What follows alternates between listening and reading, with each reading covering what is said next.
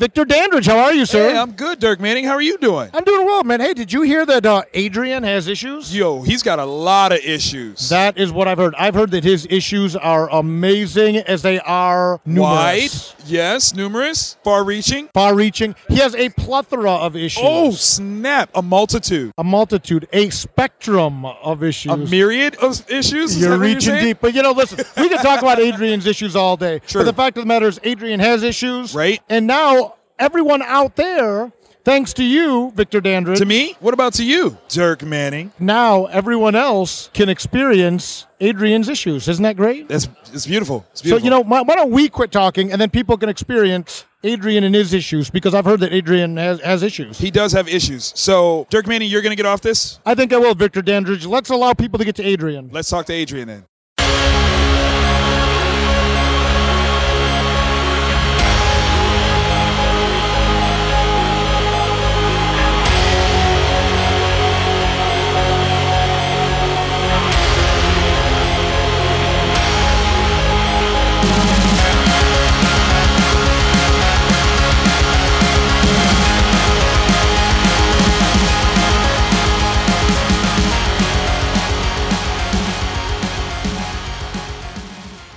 Hey guys, what's going on? Welcome to Adrian Has Issues. I'm Adrian, and today I'm sitting down with somebody who I met quite a while ago, and it took us a while to get together, but I think it finally worked out. I'm super excited about today's guest. He is an artist and the co-creator of the really awesome webcomic City of Walls, and the founder of Standalone Productions. Everybody give it up for AK Loveless. AK, how's it going, man? Hey, what's going on, man? How you doing? I'm doing all right. How's everything on your end? I'm doing pretty good, man. It's working hard. Now, just to give everybody a little bit of backstory, we had met, if I'm not mistaken, that was Special Edition NYC, if I'm not mistaken, right? Yeah, it was Special Edition. Yes, sir. Yes, sir. Yeah, and I just found out that they're not doing it this year, and to tell you the truth, that was a little kind of heartbreaking for me to find out, because I really enjoyed that show a lot. Yeah, they killed the show. I don't know, man. They stepped on a lot of people's toes, I guess, so I don't know. I'm sad to see it go because it had a lot of potential. It really did, and the reason why I loved it, though, is that, and not that New York Comic Con isn't a great show, don't get me wrong, I really enjoy it. Absolutely. And if you're looking for a larger convention on the East Coast, it was a good time. However, let's be real, though, with all the things going on, especially with, the celebrities and, these big events, I always sort of feel bad that, the more small press and especially, Artist Alley and things like that, have a tendency to kind of get overshadowed. Yeah. So what was cool about Special Edition is, I feel like it gave them the attention that is very much deserved, very overdue.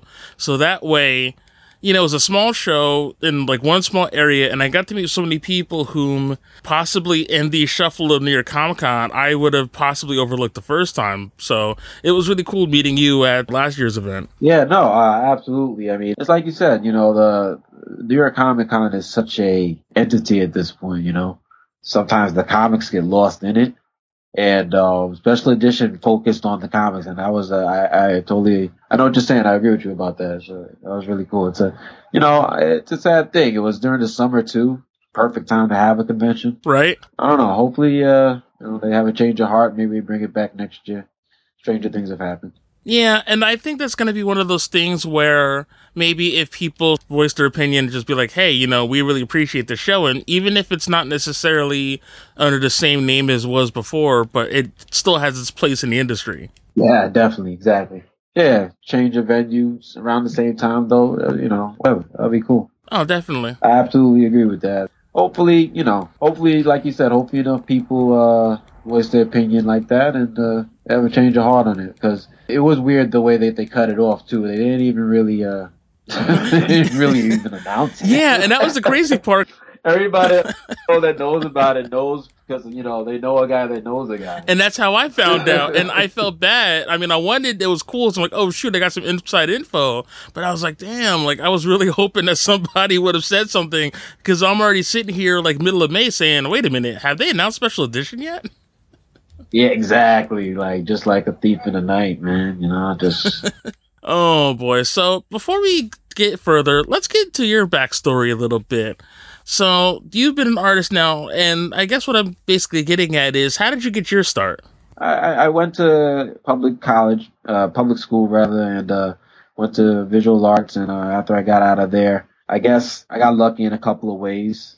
There was no real special technique on my end. The reason I'm sorry if I'm like I'm stuttering here a little bit because I'm trying to really think. There was no real special boom kind of moment. It was really just a step by step, little things here, little things there, and then they kind of just all built on itself, you know? All right, that's pretty cool. But to tell you the truth, though, I gotta respect that. And sometimes it just works out that way. And maybe it's actually better off that it works that way. You know, it's not, maybe it's better than the story of, you know, I had to necessarily work so hard and, you know, after so many, you know, failed attempts and having to struggle, maybe it's just better that it just rolls off like that.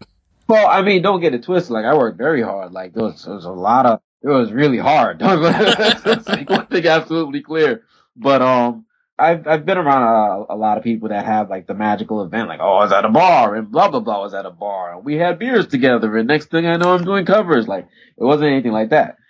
For me, it was just real step by step. But like, I had a couple of like real blessings along the way. I did an internship at Marvel while I was in college. And, while I was there, I met Mark Morales quite incidentally because I decided to walk into a particular area of the office at a time he was there. And, that led to me, basically apprenticing under him. That just changed everything about me. Like me personally, not even talking about the specific business aspect of it, but me as an artist and a professional artist, that was a real fundamental paradigm shift on my end of things. I can't imagine what that's like when you meet somebody who's, you know, maybe at that level. And I guess in a way, it really does sort of elevate your status. And not just in the matter of, oh, hey, I know this person, but yeah, I think it almost makes you work that much harder once you're working under somebody who's already sort of been there. It was definitely eye-opening. Like, one of the things that I find really fascinating and kind of humorous about the development with comic books, and I guess art in general, is that you have these incremental steps where you start off so ignorant, for lack of a better term. You start off so ignorant about everything. I mean, I was watching a documentary and like real famous artist was talking about how this moment he was studying some other amazing artist basically. And he was studying them so hard that he was looking at the covers and he was like, oh, I figured it out. The paintings are made of little dots.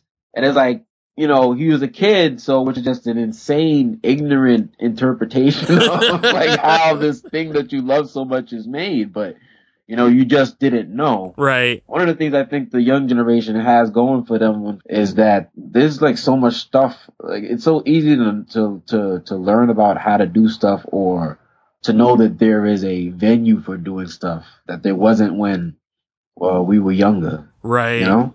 I'm only 31 and I learned more in comics in the last 3 years than I did in my entire lifetime reading them. And it's cool because you're right. Like even now, like there's still so many changes that are made. And I think it's for the better because I think for a long time for people, to me, it almost felt a little like impossible because I remember as a kid, I had aspirations of getting into comics and I used to think to myself, man, like you got to be, you know, some sort of billionaire to really get into it. But yet there's so many people who are just starting up their own companies and working on their own books that I didn't think really happened a long time ago.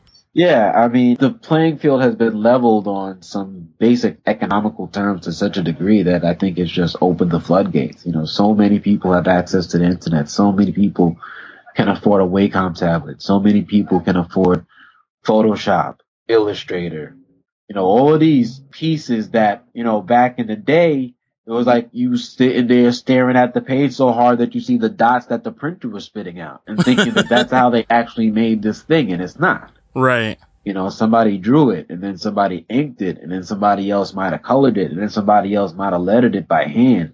You know, all that stuff has been economized to such a level that, like, so many people with enthusiasm and talent can get their fingers on it. And then from that point, you know, it kind of just does its own thing, I guess. While the tools themselves are a little bit easier to access, you still kind of have to do the legwork, you know? And that's the part that, you know, maybe is not necessarily heard a lot, but I think that's something that I think is more important, that yes, it is easier for people to get, like, let's say illustrating programs, things like that, but you still really have to work at the craft itself. Like, you don't automatically pick up a guitar and then start playing like Hendrix. Yeah, you're not nice just because you got the toy. That's not what it is. At what point then did you decide to start standalone productions, or was that always in the making when you started interning for comics? Man, like that was just something that popped up. Basically, it was just like all the process. So like, I started working under Mark, and like going back to one thing you had mentioned real quick before, I was actually handling original comic book pages and working on them for like the first time in my life. That was a real eye-opening and like kind of shifting experience right there. It's like, you automatically, like you said, you become more responsible just by nature of the, this is not a joke here. You can't be screwing up just out of incompetence and stupidity. Right. I mean this in the most positive way. It demystified it. Those images on that page stopped being tiny dots. Right. They started like, oh wow, this is what it actually looks like. Oh, and they have to like, so how the hell do you fucking scan this in and shrink it down? And, like all that type of stuff. And then it was really cool. Like, and you learn like, oh, okay. And like the wide shot scanner is like $100 now, $150 now. 10 to 15 years ago, it was like $3,000. No way. Yeah, so that's that's a big deal, That is a very big deal. I mean, shoot, I didn't even know they went for that much. Again, like I said, I'm always learning a little bit more of the process, and I think that's kind of awesome. Yeah. But standalone productions, it was more of a necessity, I guess. I decided that I wanted to produce a product, and I needed some sort of house for that product to live in, I wanted to make this comic, I wanted to tell this story. And it needed to be put out by somebody. Who was it going to be published by? So that's why I started standalone production. Is that around the time then when you met Sean and started working on City of Walls? Oh, no. That was actually after that. It was before City of Walls, because I formed it for City of Walls. But I had known Sean for a while, even before that. Me and Sean met at, we both worked at Wizard World for a little bit. Hey, you got to get your start somewhere. Hey, no, it was fun, man. I had a great time. So we guys just like artists there, or were you actually like volunteers, like working the event? No. Wizard World, the website. Oh, okay. It's funny. If you think of Wizard World, I'm automatically just thinking like the convention. Yeah, nah. I almost forgot about Wizard, like way back when. Man, like. Yeah, people forget, man. The magazine and all that. Yeah. I should have known that. Like, I read that religiously because for a very long time that was like the comic book Bible. It was the book about comic books. It really was. And if you got in Wizard, I'll never forget it. That was like the inside information, because not only did they tell you about all the, new stuff that was coming out, the movies, and then, in the back they used to have like the pricing guide. So when I started actually working at a comic book store, I used to look at the back of that for the longest time and thinking, oh man, I had all these books and I was going to sell them. But then next, you start flipping through, okay, what edition do I have? Like, oh, this is the 4th edition. Like, I'm not making anything off this. Oh man. And those decisions definitely changed the industry too, so. Yeah, it's arguable that it was positive, it was negative, but that's what it was. That's where it all happened. And man, I completely forgot about it. Has it been that long? Or am I just completely removed now? I don't know. I think the amount of change that has happened in the span of time that it's happened in is just completely unprecedented. I don't want to sound like too esoteric about it, but I just the things that are happening right now have never happened before. Like, mankind has never had as much access, as easy and as much access to as much information as it does now. And we're doing things that no one's ever experienced before. So I don't think it's as weird as it probably feels. It definitely feels weird because, like, Jesus Christ, I remember when portable phones were a big deal. Like, portable what? These kids don't even know what a portable phone is. Like, what are you talking about, a smartphone? Oh, don't even get me started. Like, we still have one of like the early cell phones, and the thing as what like they called it the Boondocks, so it was like a cordless payphone. Yeah. And that thing, you could probably hit somebody with it and just end it because it was just that big. It was a brick. A cancer-emitting brick. I I'm almost tempted to now name this episode the cancer emitting brick. No one will know what we're talking about, but it's just, you're right. And it's sad that we actually use those things. And then, phones got smaller and got more portable. Then you're seeing this, hey, these are cool. But now they're just going the opposite direction where they're getting big again. And it's just, pretty soon, I guarantee you, within another year, someone's going to make a smartphone that's going to resemble the old cell phones, like the giant brick again. It's going to happen. Someone is going to get really rich and really nostalgic. And watch, it's going to happen. Yep. Make a whole lot of money real quick for a short period of time. Oh, are you kidding me? I'd be the first one to buy it just to say, like... Yeah. No, definitely, man. It's wild, but you see, like I don't really, me personally, that's not my thing, man. Like I lived through that era of the big portable phones and all that other nonsense, and it's like the idea of getting a bigger cell phone to me is kind of crazy. Personally. Like I have like a Galaxy S5, and right now I still feel like that's too big for my pockets. Yeah, man. Like you can't wear anything like either shorts without it feeling like weighed down, and it's crazy. And I dropped it down a flight of stairs. Like I kid you not, like all the way down a flight of stairs. Nothing happened to it. I dropped it in my bedroom that's carpeted, and there's a giant crack in the middle of the screen. So go figure. Hey. I mean, it works, right? Say what you will about those old bricks, though, but they held up. Yeah. Well, they're waterproof now, apparently. You're absolutely right about that, because the technology changed. And then I think, in a way, forced us to sort of rethink comics and how they're presented. There's a lot of pluses, but there's also a lot of minuses, because I think from maybe a business standpoint, I don't know if you would necessarily agree that maybe it's a little bit, I shouldn't say difficult, but it's a little bit more different in terms of how they're marketed. Oh, absolutely. Because, I mean, as someone who works on a webcomic, absolutely, I'm sure that it's a little bit different to market that than you would necessarily a monthly floppy. Man, the whole web thing is just different, which is I actually have been really enjoying. It's a different thing. It's not like the printed media. Really? It doesn't work the same way from a marketing standpoint or from an actual storytelling standpoint or experience standpoint. Because like the format that I'm working with at Webtoon, it's like a scroll.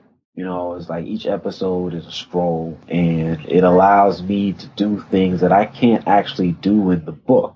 Almost like camera movements. Really? Yeah, because let's say in the book I have a headshot, of just a character doing something. Right. A headshot of Ariana pissed off, or whatever. And in the book, it's that shot and then it's the next panel. You know what I'm saying? In Webtoon, it allows me to take that shot and maybe I can do another close-up on her eyes and do a hold there. It allows me to take images and manipulate them in a way that doesn't work in print, because in print, whatever's printed is printed. That's it. My friend who used to be my co-host on our old show, he was very big into webcomics. And it was funny because it almost felt like something like a buddy cop movie where I was like the old veteran, close to retirement. It basically felt like a Lethal Weapon where, I was, the old stodgy, set in the old ways. I'd read my comics. I'd get them every month at my local shop, bagged and boarded, ready to go. And here comes like this, crazy nut job who, talks web comics and things like that. And I remember when we very first started hanging out, and I was like, why the hell would you run to read a comic on your computer when you got it right here in your hand? And it wasn't until, hanging out with him that I realized, like, oh man, there's this whole other world that I didn't know about. That's the thing about it, is that it's just different. It's not better, it's just right. Different. Because even what I do with City of Walls on Webtoon is different than what, say, Comixology does. You know what I'm saying? Like, there are probably an infinite amount of ways to present a comic book in a web format. I guess that's true. So you have guys that the page scrolls like a page. Right. And you have other people that it scrolls like a page, but it zooms in and then it cuts to the next panel. And that's the thing. Nobody really knows what they're doing. Everybody is just trying stuff right now. And that's actually pretty cool. It's kind of I should say it's a completely different world, but it's definitely a different experience. There are people who do webcomics exclusively, and yet they have like these big fan bases that, in a way, they may not have had if they just did traditional hard copy books. Absolutely. I mean, it's different. It has a different means of communication. Because if you have a webcomic and you have a webcomic following, so you already have a large portion of people that are used to interacting with you via their computer, their laptop, maybe even their phone or their iPad or their tablet, whatever. You're used to probably spending, especially if you're the type of webcomic producer that produces your webcomic on a laptop, then you're already on the computer. So now you introduce something like Skype or some Google program or something that allows you to broadcast what you're doing while you're doing it. You're some screen share thing, and you allow people that like your stuff to watch you doing that. It's a completely different way of interacting. City of Walls, that book is weekly, correct? Yeah, like we do weekly episodes. Does that necessarily change the structure? Because it's not like you're doing a monthly comic. Yeah, it does because, obviously each episode isn't a whole book or a whole volume. It's a portion of each one. And we pace it out, and that's like I said, that's another thing about it that is really cool because it allows me to really change the structure of the pacing of the story, basically. Because I'm cutting it up, I'm cutting up each book and then, telling it through the webtoon format. That's City of Walls. So it's really a different experience than the printed version of the book. And I love how we've been talking around it so much, but I guess we probably should get into what City of Walls is actually about. So I don't know if you have a little elevator pitch in mind for anyone who may be listening, but please tell everybody what City of Walls is about. City of Walls is basically the journey of three kids in this ghetto metropolis, which is basically a labyrinth of conjoined buildings, alleyways, rooftops, and hallways. All of it is run by gangs, triads. And it has mountains on one side and a desert on the back. So once you're in, you're really in. These three kids decide to run away, and they're willing to risk their lives to do so. And you kind of follow their journey. I had picked up the first volume when I met you at Special Edition, and matter of fact, I think I had picked up a print too. If that was taken, that was Ariana, right? Probably, yeah. It's really cool artwork, and I am a huge fan of the style. And it's cool because it's very much I don't know if it's intentional though, but it's very steeped in a little bit of anime, and it's just something that's really cool about that. People feel funny about some of that type of stuff, and I don't have any problem with that at all. I'm a big anime fan. So am I, and I thought I was a big anime fan until I met my girlfriend, and she's dancing circles around me, but I always enjoy stories that have that influence in it, very steeped in anime and manga. So that's really cool. So City of Walls itself, where did you get the inspiration for that story? Did it come from a particular place, or was it an idea you had kicking around for a while? It was basically an idea that I had. I had this very, very basic concept that for whatever reason I was tooling with in my mind about people living in malls, basically. Just because I found that malls were becoming so bizarrely all-encompassing. The only thing the mall is missing is living accommodations. And which is a horrible idea, I don't. It's kind of terrible, but but it's going to happen. But anyway, so that's where I started. And one day I had a just basically random conversation with a friend of mine, and I kind of told him about this idea with this concept I was tooling around with. And he told me, he's oh yeah, there's a place that did that for real. I was oh, word? He's yeah, blah, blah, blah. And he broke it down for me. He told me about this place called Kowloon. I was oh, wow, okay. So once those two things met, that's kind of where the whole thing kind of took off. Because it's sort of like a dystopia, and any of those stories, there's always sort of that disconnect between, sort of the haves and the have-nots. Yeah. And that part really resonated because, you have people who are pretty much living in the streets, and then you have these elites who are in high rises and these seats of power, and a story like that. And I think it's insanely relevant, but it's also a little frightening because it's so relevant that, we're in a place where we can see a lot more of that happening in a real life setting now. It's no longer just science fiction. It's close to being science fact. Yeah. I mean, it's always been the same thing. I mean, that's just my personal thing on it. I think that's just a natural bent that me and Sean have. There's just a kind of gritty ruthlessness society. Now, does that necessarily come from just where how you grew up, or just, because I'm sure that necessarily has to come from someplace? ultimately it comes from everything. It comes from, I mean, and I can only speak for the visual aspect of it and some of the conceptual aspects of it.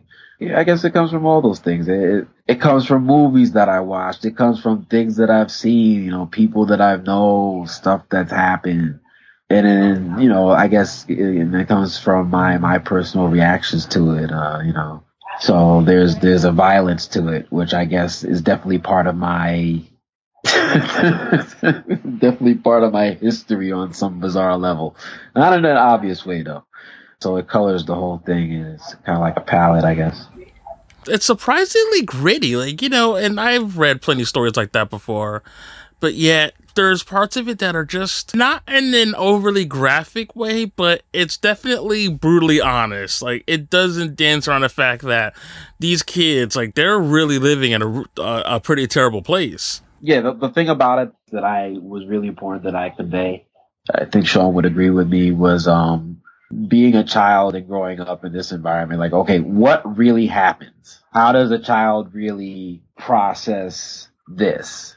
And I mean, there's this, and ultimately this is fiction, but there's nothing, I mean, I would hope, and that seems to be that's one of the reactions that we often get, is that it really does, I guess, pivot to a lot of real life situations that are happening like right now, where you wouldn't believe that it's 2016 and we have iPods and little touch devices, all the craziness that we got with the way that some people are out there living right now, But if you're a kid and you're walking your friend home and you happen upon basically a public execution, that's gonna affect you. I know how to put it. No, but you're right. And it's just kind of like, there's no other way to put it. Like, there's stuff, and thank God, we didn't necessarily see too much of that, on a base level, but even just from, let's say just the TV shows we watch, because, I watched a lot of stuff, especially action movie stuff that I maybe looking back, I probably should not have. But yeah, and you don't really realize it until much later that oh man, that really kind of affected me in a sort of way. I mean, at the end of the day, I'm an 80s baby, man. So yeah, same here. So you probably watched all the same stuff I watched. Era of the action movie, you was talking about Lethal Weapon, so I know all about that, man. That was one of my early childhood experiences with Lethal Weapon 2. Oh man, between that and the first Die Hard, it's I think these are probably the movies that shaped me way too much. Die Hard and Predator and oh, Predator was great. On and on, Aliens. And, it was a time. It's funny that they don't seem to really have that in movies now. That seems to be lacking in movies, kind of, where we had those eras where you'd have this one cat that was just dominating the era. He was the dude, right? Schwarzenegger was the dude. He ran the show. For a 5 or 6 year stretch, he ran the show. Almost longer than that, though, because, let's see, first Terminator was what, 82, 83? Yeah, it's back there, man. I mean, for a while, he ran that up until, early to mid-90s, roughly around the time, I think, whenever the one where he, the one where he started having, the kids, and it's, or Kindergarten Cop, I would think, is kind of where it started to get kind of... Oh, that's when just they were making so much money that, nobody cared. Right, and it's what am I going to do now? I've already shot pretty much everybody in the known world. What is there left to do but take care of a bunch of bratty kids in a school? They were laughing themselves stupid from the amount of money they were making at that point. Oh, a ridiculous amount of money. It's nuts. Kindergarten Cop. Oh, and the worst part was my best friend and I watched the second one on Netflix. Oh, Lord have mercy. They did another one with Dolph Lundgren. You see, and I don't have anything to say about that. And that one, it was really sad because, at least with Schwarzenegger did it, it's there's nothing else to do, like I said. It was a paycheck, but then that one, and it's I'm sure Dolph doesn't want to be here. But yeah, it's between Stallone, Schwarzenegger, and Willis. I mean, I pretty much watch, Mel Gibson too. Most of my childhood icons owned an M16 and gunned down half the entire world, so. Mel Gibson gave me Lethal Weapon and Mad Max. That's all I have to say about that. And that's why, when everything went down, I don't know, I was heartbroken, and not even for the reasoning that I probably should have been. It wasn't even Mel. And Yeah, it's I like know. Mel Gibson said what? It's like yeah, that hurt. And believe me, like, and the sad part is I've had that said to me quite a few times in my life. I was less worried about that. I was like, damn, we're not gonna get a Lethal Weapon 5, are we? Yes. Oh shoot. But yeah, that was my era. Yeah, man. Conan the Barbarian was like one of my formative youth experiences. And that movie almost got rated X for violence. So, The amount of violence and nudity alone, I mean, god. man, it's amazing. But the thing about it is, like, it wasn't like I was unique in that respect. All the cats that I grew up with, they saw Conan too. Like, we saw Jaws and all that craziness, you know. Like, we talk about it at school. You know, Cujo, Alligator, and, oh man, all that. I don't think I ever finished Cujo. That movie just freaked me out because I was already kind of half afraid of dogs. Yeah, Cujo did for dogs what Jaws did for sharks for a lot of people, I feel. Cujo will mess you up, man. I saw that movie way too young. It definitely had an effect on me. Oh man. That scene where she gets caught while she's running to the car, I'll have those images in my head probably for the rest of my life. I'm sorry, there were bits of that movie, like Jaws was messed up. And yeah, it's like, you know, you're kind of afraid to go out into the water. But ultimately, like, I think in the back of my head, I knew this shark is fake. This is, you know, a puppet or a robot. It's something. But yeah, Cujo was a little too real. Yeah. Cujo's, that was a brutal movie. Whew.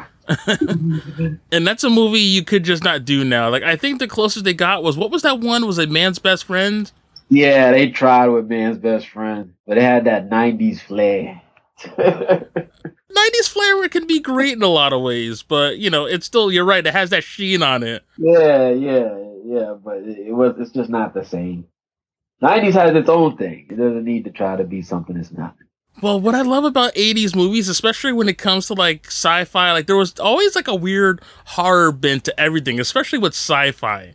It wasn't just enough to see spaceships, but they were like, you know, you're watching people, you know, dying of suffocation, or, you know, when like an alien would spit on somebody, like you're seeing like their faces get melted away from the acid, and they just did not shy away from anything. And it was cool because it was all practical effects. Yeah. And it was very little in the way of like computer animation. So everything just looked that much realer. I mean, because you got to figure it's following the 80s, which is just excess. It really is the decade of excess, even in the movies, because you just got craziness, like a crazy spree of horror movies, a crazy spree of action movies, just war movies, just war for war's sake, like Missing in Action 1, 2, 3, Delta Force 1, 2, 3, 4, 5, 6. You know, it's just crazy. And then you have the 90s. You know, the industry's kind of lived through all of that, but now it has A, more money, and B, better technology. Right. So now it's gonna try that. Shit, this is the way we wanted to do it the first time. So yeah, I think that's how that pops up. What was that one movie, the Cronenberg one, Videodrome? Oh man. Why did I watch that as a kid? Because you know what? I feel like I did it to myself because you know, especially when we had like cable, like, you know, I don't know if it was like HBO or Movie Channel, one of those premium stations. So of course it's like, that was the thing, to stay up and sneak into the room and like watch all these movies. And like, oh man, because you get to see all the stuff you're not going to watch with your parents or whatever. So like, oh, this is great, until something comes on that you know you shouldn't have seen. And you're not going to tell anybody that you watched it, because then you're going to get in trouble. And oh, my childhood was, I think I deliberately ruined my own childhood. Oh man, because I can't blame anybody else but me. Oh man, I don't know. At some point in time, like, I guess it comes from my father. Like, that was one of the things me and my pops did. We watched a lot of. He put me on to the movies and just let me rock. Right. Once he saw that I could handle it and I wasn't going to be an issue, I wasn't going to be one of those troubled kids because I saw a rated R movie or something like that. Yeah, he let me rock after that. Oh man, we watched a lot of rated R movies, and I feel bad. Like, I feel like I didn't start watching kids movies until I was 6 or 7. I mean, well, that was the thing. I watched everything. I watched the kids movies. I watched the rated R movies. It just didn't even matter. I mean, even if you gotta think, man. Freaking Indiana Jones. Somebody gets their their heart ripped out. Oh yeah, and that's my favorite one. I'm a little kid. I'm watching somebody get their heart ripped out and shown to them. After which they're lowered into a pit of lava. You know, and that movie wasn't rated R. You know, so I mean, Raiders of the Lost Ark, you have shots of people getting shot in the head, point blank range, like Yeah, you know, and that's a family movie. those faces melt off. Actually, as you mentioned earlier, you know. Oh shoot! But I guess you're right. It is a different time, but at the same time, I know that if I even was one of those kids that kind of acted out, like, you know, after watching that stuff, you know, that would have been my ass. So, Yeah. you know, we kind of had that understanding, like, you know what, like, this stuff is crazy, but, you know, you had to know that it's fake or whatever. Like, this isn't necessarily real life. I don't know. I don't know how I feel about it now, because I'll tell you this. The one time that I really felt bad about the rating thing. Now, at this point, I'm not even a kid anymore. At this point, I've been watching rated R movies. At this point, I'm, I guess, 17, 18. So I've been watching rated R movies for over 10 years. Right. It didn't mean anything for me to go to a rated R movie, now that I can legally go to a rated R movie, of course. Anyway, I was killing time before a movie started. I had my little cousin with me. And damn, you know, movie isn't starting for like an hour. So like, damn, what we gonna do? So we already in the back. So we, you know, just hop in another movie, because that's, you know, it's what you used to do. Rip. Movie that we hopped into happened to be Saving Private Ryan. Oh, shit. And man, let me tell you. Man, let me tell you. That was a transformative experience for me and my little cousin, because I actually left. Like, I actually left, and I actually took him out of the movie theater, and we just went to the movie theater that Blade was starting in and just waited for Blade to start. Because it was like, yeah, this is a mistake. You know, you walked out of Saving Private Ryan, and yet, I mean, within like the first 10 minutes of Blade. Well, I mean, that's funny. But here's the thing, though. Even as you say that, there's no comparison. I mean, there's honestly. Oh, yeah, because Saving Private Ryan, and I don't know what it was about that movie. Like I said, we grew up watching stuff that is technically worse than this, but it was never framed as bad as it was at like the beginning of that movie. Yeah. That opening scene, I mean, you know, I'm sitting there, and I got my little cousin. Now, my little cousin's like, he's like the kid's age in City of Walls. He's like, he's about like 10 or 11 at this point. So, you know, the whole Normandy scene starts, and I'm sitting in my chair. I'm like, holy shit. Like, and it was one of those things, like, after I got all over my own shell shock, my own little cheap civilian shell shock, I realized that my little cousin was sitting next to me. So, pried my face off the screen to look at him, and, you know, you can imagine the expression on his face, and that's when I was like, ah, shit. The movies we, you know, grew up watching, yeah, like, it was some pretty violent shit, but at the same time, it was always kind of done with a little bit of a wink and a smile, like you were kind of in on the joke. Yeah. But with Saving Private Ryan, it framed it in this way where it just, you know, the guy who's, like, screaming for, like, his mom is, like, he's trying to put his intestines back in, and it's like, can I leave? And we actually watched that like in school for like a high school thing, and I was just like, why are we allowed to do this? I'm like, can we watch like Die Hard of the Vengeance? Can we watch, you know, Samuel L. Jackson and Bruce Willis defuse a bomb? You know, because I don't know, for some reason I feel like jump off a building as it explodes behind them. Right? Like, that's cool. Like, I don't want to see a guy who's literally like breathing his last as he's trying to put himself like literally and figuratively back together. Like, that's not cool to me. I'm sorry. For his mother, like a little baby. Yeah, I'm like, oh god, this is the worst. And it's hated true to this day. And my best friend at the time was, you know, really big into, you know, military stuff and war movies and things like that. So at his house, we watched that movie a lot. And I am sitting there covering my eyes, you know, poking through the two, you know, opening my two fingers to look through it. I'm like, I'm a grown ass man doing this. Yeah. Like to this day, I still can't really watch that movie. Like it's a little too real for me. Like I like my action with a little bit of humor into it. I must admit, I've since gotten much more callous, so I'm cool with it now. I can watch it without issue. But I had my period where it was like, yeah, I'm not watching that again.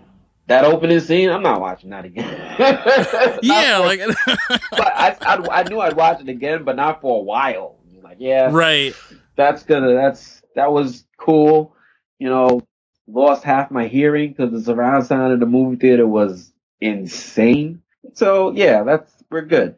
But now fast forward to today, present day. I've seen Rambo, the last one, and Oh, have you seen, I don't know where it is online. I don't know who originally posted it, but it was the Rambo body count where somebody went through each movie and basically did a tally of the number of people who were killed and how they were killed. The numbers between Rambo 3 and the new one it's unprecedented, the amount of people that get killed in that movie. The new it's one insane. is insane. There's a point I saw with Mark, funny enough. There's a point like we're in the movie theater watching it, and I realized that for the last 10 minutes I have heard nothing but gunfire. Like there's not even music. Like there's no score in the movie. It's just gunfire and explosions.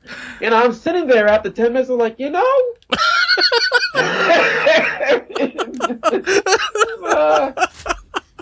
Like, and normally that's fine. I still don't have an opinion of that last Rambo movie. It was something. I don't know what exactly, but it was something. I don't know if he was just trying to maybe make a statement and saying like, hey, he's older, but he's still going to be the badass. But yeah, that last Rambo, there just came a point where I kind of checked my watch and I'm like, okay, he's got to run out of bullets at some point. Like there's every action movie, during a gunfight, they're like, they always do that thing where they always check the magazine and there's only like 2 bullets left and it's like there's 30 guys and then they gotta like hit like a gas can that like takes out at least, half of them or something. There was none of that. The guns had like an infinite ammo cheat. Yeah. No, it was just big ass guns chopping people up. I was like, all right, Stallone, like, you know what? I'll give you that one. But yeah, was there a story to that movie? There was. I don't remember it. There was a story. Yeah. I mean, granted, that's why I really loved more the second than any of the other ones, but that's why I loved the Expendables, because it was like this cool little, almost like last hurrah of all my favorite action heroes getting together and just being stupid again. Well, that is the beauty of the franchise, is the fact that it's basically, in a way, it's what comic fans are going through right now too, is to say the wet dream of all those 80s action movie kids, all those kids that grew up watching all those guys. Dolph Lundgren, Chuck Norris. They get freaking. And I was mad because I'm already doing like the dream team of like the later movies. I'm like, they got to get like my what's the dude, American Ninja? Oh, Michael Dudikoff. Yes. Oh my god, I watch those movies at least like once a month. They're just. And then I was like, oh, and what was the one guy? I always forget because there's a few other, like, maybe lesser known action heroes that were still kind of a thing at the time. Like, what's the guy? Don the Dragon Wilson? Yeah, Don the Dragon Wilson. That's another one. Wow, man, you going back. Don the Dragon Wilson. I haven't heard that name in I don't even know how long. Right? But after, I think one of the Expendables, like, I went through and started doing, like, heroes that I don't remember as much, and, like, but yeah, I started going through them, like, who else did I run into? Then they kind of messed it up with the third, because they started putting all these kids in there who had been, like, in 2 movies apiece, and I'm like, wait, what is this? Yeah. There's but so many, like, what. They basically got everybody now. I don't know why. I don't know what they're doing now. I thought maybe they'd get like weird third line guys. It's like the dude from like Best of the Best or something. Best of the Best. Oh man. Best of the Best. Third and the fourth one were on Netflix, and I don't know about the first 2, but I had to watch them because those movies were just so amazingly bad. I watched all of them. I've at least seen the first 3. I can't say for after that. I'm not sure if there are any after that, but I've seen Best of the Best 1, 2, and 3. I'm pretty sure there's like 5 of them. The fourth one's really weird because it's kind of like your standard, foreign terrorist, taking over. But the third one, I hadn't seen that in a very long time, and it is definitely a different movie compared to the first two. Yeah.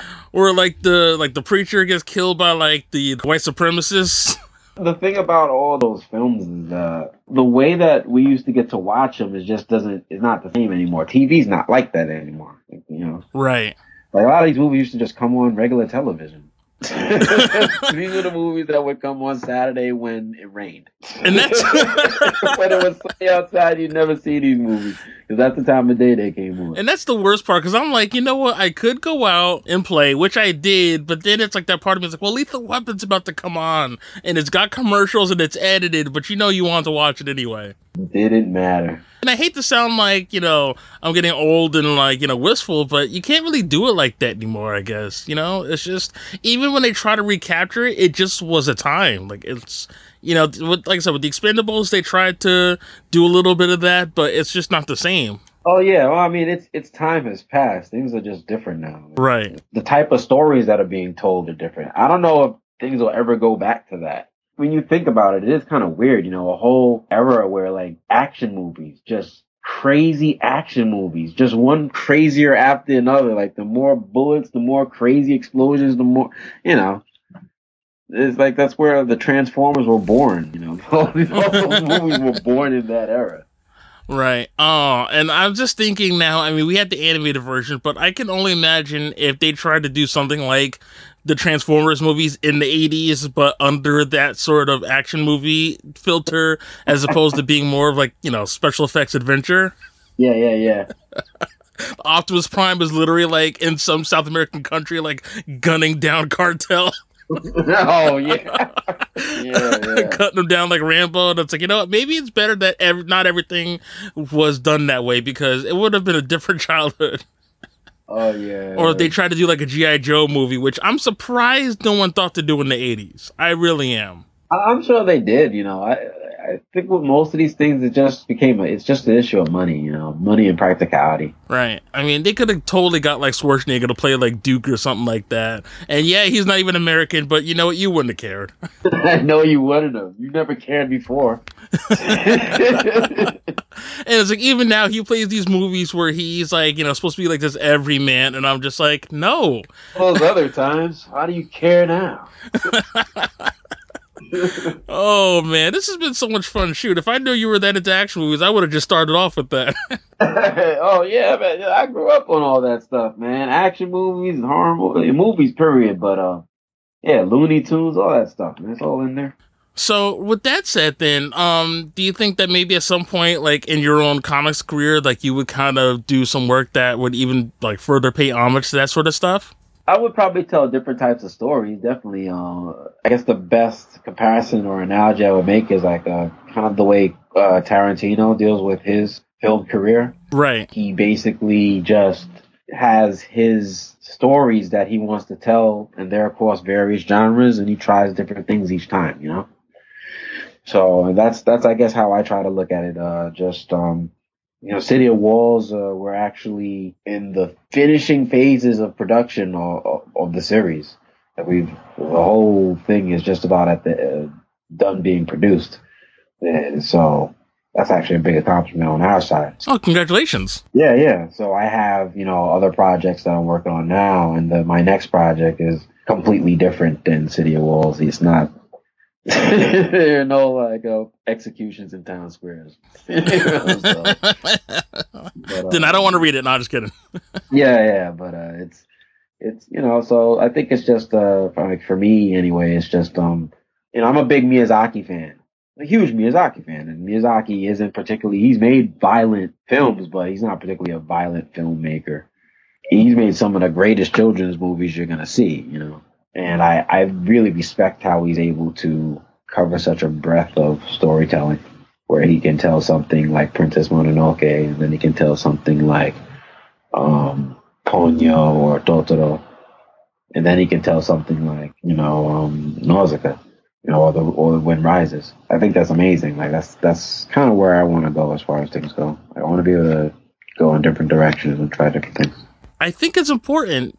I mean, some people can do it, and I'm not knocking them, but, you know, some people can be very good at one particular style of either, you know, drawing or storytelling, and that's kind of where they stay. That's cool, but yet I always respect anybody who's willing to kind of push themselves into maybe doing something that's different, or, you know, like having someone like Miyazaki who their stories were never quite the same thing. Yeah. And yeah, there's certain thematic elements that you can say to yourself and point, it's like, hey, that's Miyazaki, but yet you're not going to get the same story every time. So that's really cool. And I look forward to whatever it is you guys got coming up next. Yeah, definitely, man. Yeah, we gotta talk about it yet because I ain't do certain things, but I'm trying to drop something for it in New York, so look out for that. All right, very cool. So yeah, I was gonna say, maybe when it comes out, we can get together and chat about it. Yeah, Project KGB, that's what we call it. Oh, sold. As someone who grew up in the 80s and a lot of action movies, those three letters mean a very lot. Yeah, Red Dawn. Oh, that was... And watching that the other day. And it was funny. You were talking about, you know, your father sitting you down and, you know, putting you on to all these things. And I'm like, you know what? I always, you know, gripe at my dad for, you know, being my dad. But at the same time, it's like, you know what? If not for him, I would have missed out on so much good shit. Like, I really would have. Yeah, I mean, I saw Seven with my pops. That was a great memory, too. A great memory. Oh man, so it's Fantastic. like those commercials you see where it's like, you know, the father and son, you know, they're playing catch or whatever. It's like, no, me and my dad were usually in the theater where the sound was way too loud and we left the theater deaf, but yet it was just like, it's the greatest time. Yeah. But before we go any further, though, I just want to make sure that everybody knows where they can find more about your stuff online. So if you feel like promoting anything, you know, feel free to let anybody know, like, where they can find your website, you know, City Walls, you know, the whole thing. You can find me and us at cityofwalls.com. That's cityofwalls.com, spelled properly. That'll take you straight to Webtoon, which we are also at. That's our main home. Go to Webtoon, Line Webtoon, online, digital comics. Just look for City of Walls there. You can find me, AK. You can find me on Twitter at Standalone Pro and on Instagram at AK Lovelace. Very cool. And for everybody else, you'll hear my stuff at the end after the theme song. And once again, AK, thanks a lot for coming through. I appreciate it. Yo, man, thanks for having me. It was a pleasure. Anytime. And that'll do it for this episode of Adrian Has Issues. And we will see you next issue.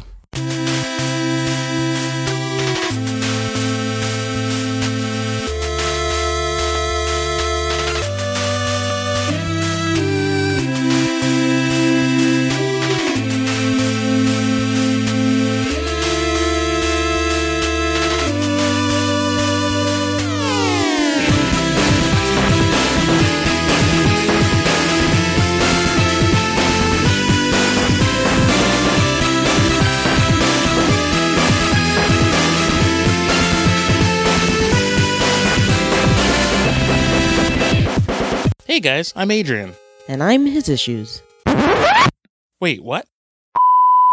Hey guys, I'm Adrian. And I'm... Wait, that's not right. Hey guys, I'm Adrian. And I'm Eileen. Tune in to the Adrian Has Issues podcast. Each week we chat with some great people. Including me from time to time. Comic book creators, comedians, Musicians and actors. tax collectors, Zamboni drivers. Point is, basically anyone willing to sit down for a geeky discussion or two on all things pop culture. Visit AdrianHasIssues.com where you can download and stream every episode. Especially the ones featuring yours truly. Visit Adrian Has Issues on Facebook and Twitter. And subscribe to the podcast on iTunes and Stitcher. Please leave a rating and review and tell me how amazing I am. Us. Oh, McKenna, you're way cooler than I am anyway. Aw, thanks, babe. Oh, and Adrian Has Issues is also a proud member of the Tangent Bound Podcast Network. Awesome. Nice save, Brodor. Visit AdrianHasIssues.com.